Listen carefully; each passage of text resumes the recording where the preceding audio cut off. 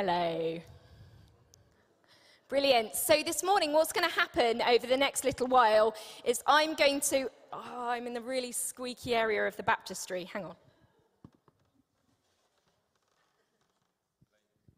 There we go. I'm going to introduce what we're going to be doing over the next few weeks for our series. And then at about 11:15, we're going to start our ideas fair. So just to give you a bit of heads up as to what's happening over the next half hour or so. Okay, so this, over the next 8 weeks in the run-up to Easter, we are starting a course called Fruitfulness on the Front Line, which is a book that's written by Mark Green, who is part of the LICC, the London Institute of Contemporary Christianity. I'd really recommend you reading the book as we go through the course. It's relatively easy to read. There's also a small group course that goes with it. So if you were looking for things to do in your Pattern or Connect group, that is something that you may want to do. So I wonder what you think of when you think of the word fruitful in terms of being a Christian. What is it that you think of? Now, I've got a little example. So, about 5 years ago, I started helping at after school club at a local primary school. And we'd go in and we would talk about Christmas and Easter to the children, and we would talk about why it was that Jesus was born, why he lived with us here on earth, why he died for us, and why him coming back to life meant that we could live with God for eternity. And it was really great to be able to tell children that both knew Jesus and who didn't know Jesus about who he was. It was great to be in the school and do that. We had lots of fun with craft and glitter and games and all sorts. But of course, COVID came, and that very quickly came to an end. In fact, right in the middle of one of the courses that we were doing. And it wasn't until just over a week ago that I went back into the school for the first time. But this time I wasn't doing an after-school club. I literally was just going in to sit with one child who was struggling with communication a bit. And I went into the class, and it was lovely because I knew some of the other children. And the teacher said to me, gave me some games and things to play, and I just read with him. And she said, afterwards, she said, "I've not seen him smile like that for weeks. Thank you for coming in." And I didn't do anything special. I did literally just play games and do some reading. But which one of those things is more fruitful? Both of them are fruitful, aren't they? It's fruitful to tell people about Jesus and to give them truth, and it's also fruitful to minister grace and love through what we do. These things are both fruitful. And over the course of the next few weeks, that's what we're going to be thinking about, expanding our view of what fruitfulness is. Because I don't know about you, you might know in your head that it's more than this, but often I felt the pressure that being a fruitful Christian either means be fruitful and multiply, and so therefore have many children, or maybe many Christian ministries, or it means to tell people about Jesus. And those things are good, they are absolutely good, but there is more fruit than just one kind of fruit. It's a good fruit, an orange, but there's more kind of fruit than just one. And that is what we're going to be thinking about. So we're going to be, over the next few weeks, looking at modelling godly character, making good work, ministering grace and love, moulding the culture that we're in, being a mouthpiece for truth and justice, and of course being a messenger of the gospel. There are many ways that we can be fruitful. Today, I'm going to take a step back from this and let us have a look at what is God's mission. What are we aiming for in our fruitfulness? What does he want to happen here on earth? So I'm going to read from 1 Colossians. If you've got your Bible, I'm going to be reading from 1 Colossians 15 to 20.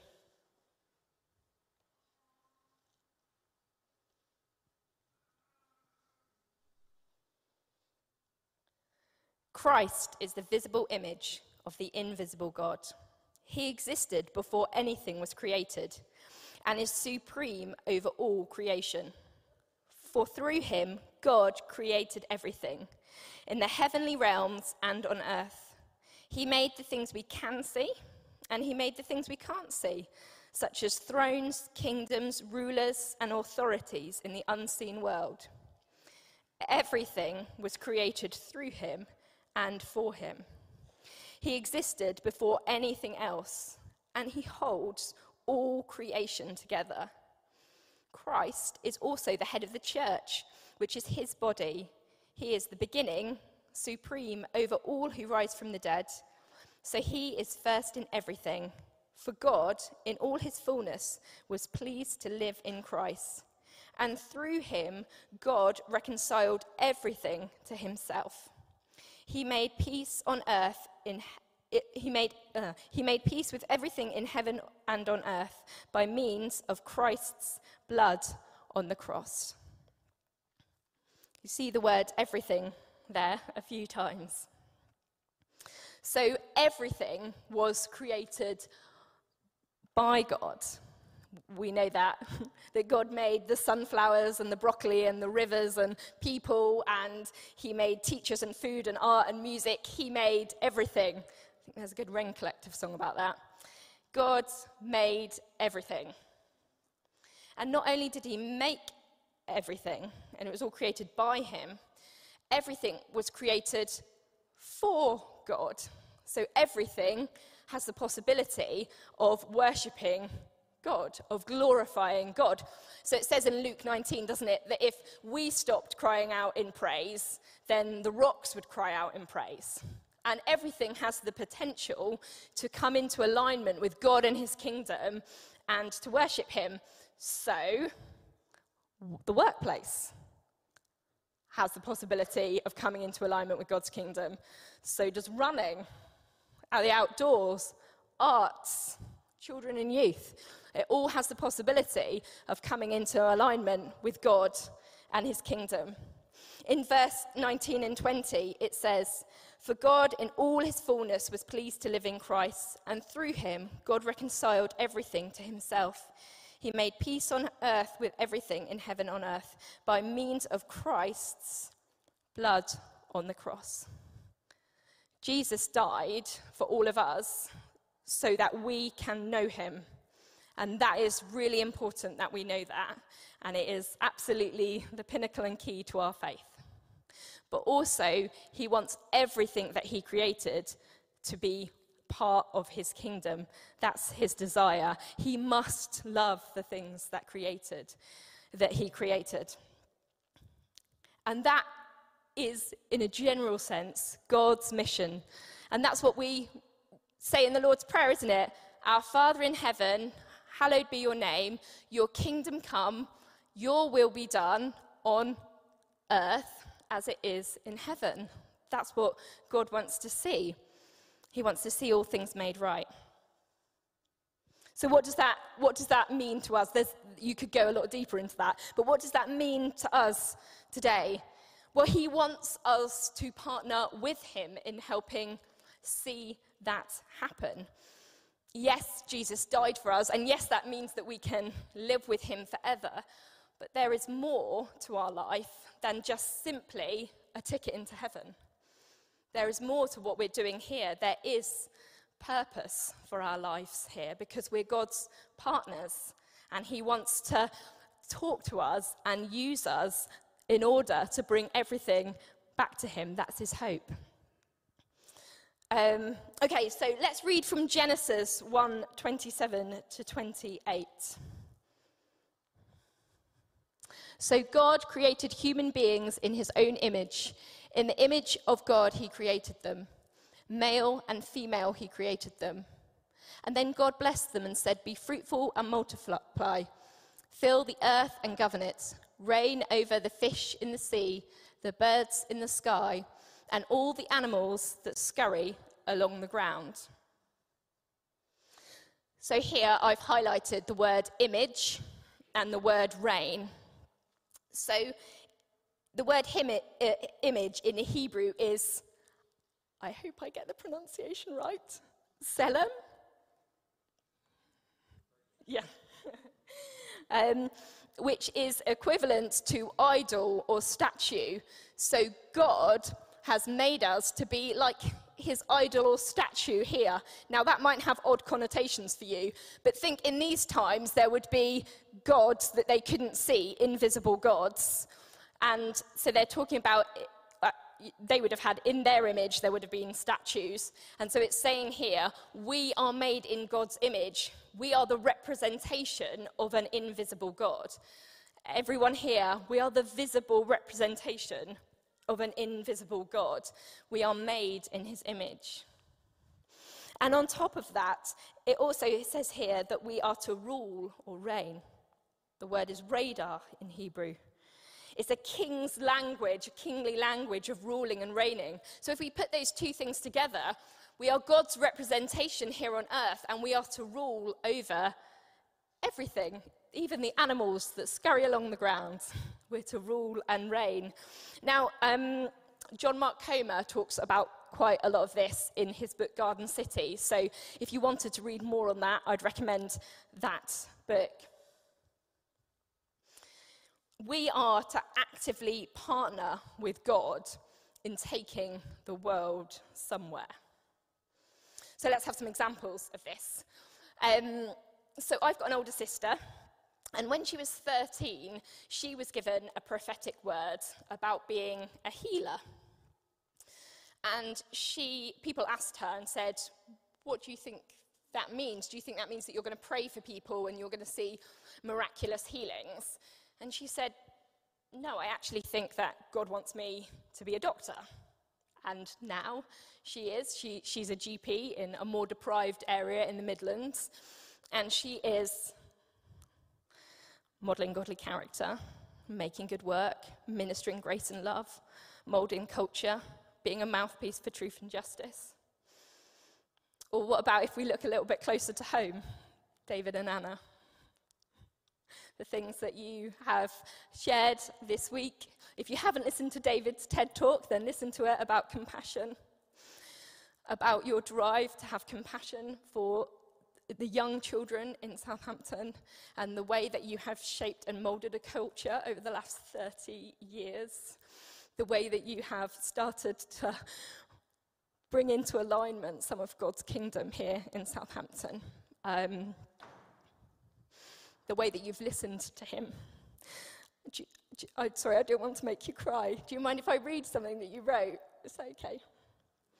From a Christian perspective, just to clarify, Dave and Anna have had many nurseries in Southampton, and they've built that up over the last 30 years.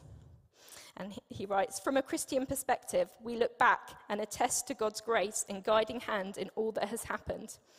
It has been his work to bless the city, to provide employment, to love, develop, safeguard and protect children, to give us opportunities to be a voice for Southampton, the nations and to the nations, to walk with us through many challenges and to provide for us. It's been his work. And, sorry, I'm shaking now. God wants to partner with us, and it's his work that he's doing, and he uses us to bring things into alignment to his kingdom. So I wonder where it is that you are at, where it is that you feel that God is nudging you, what's on your heart and what pulls you, what do you feel like God is speaking to you? What are you good at? What brings you life? Just yesterday, Ben went to a dad's Lego morning at the chemist, so Vineyard Church. They love Lego, they love dads, they love bacon sandwiches. So they just opened up the old chemist to invite people in. They thought about what brought them life, and they're bringing people into that. So we can partner with God in his mission. And over the next few weeks, when we're talking about fruitfulness on the front line, this is what we're talking about fruitfulness being, seeing God's kingdom come as it is on heaven, on earth. I wonder if you change that line in your workplace as in heaven, in the families of Southampton as in heaven, in the children and young people as in heaven. That's what we want to see. So that's what we're going to be looking at over the next few weeks. What I'm going to do is I'm going to pray, and then I'm going to explain what that means for what we're doing for the rest of this morning. Father, I thank you so much that you have chosen us to partner with you to see your kingdom come on earth. That in every area of our lives and our world, you want to see that brought back under your kingdom. And we pray that your kingdom would come and your will would be done in, and I'll leave a moment for you to think about what that could be for you.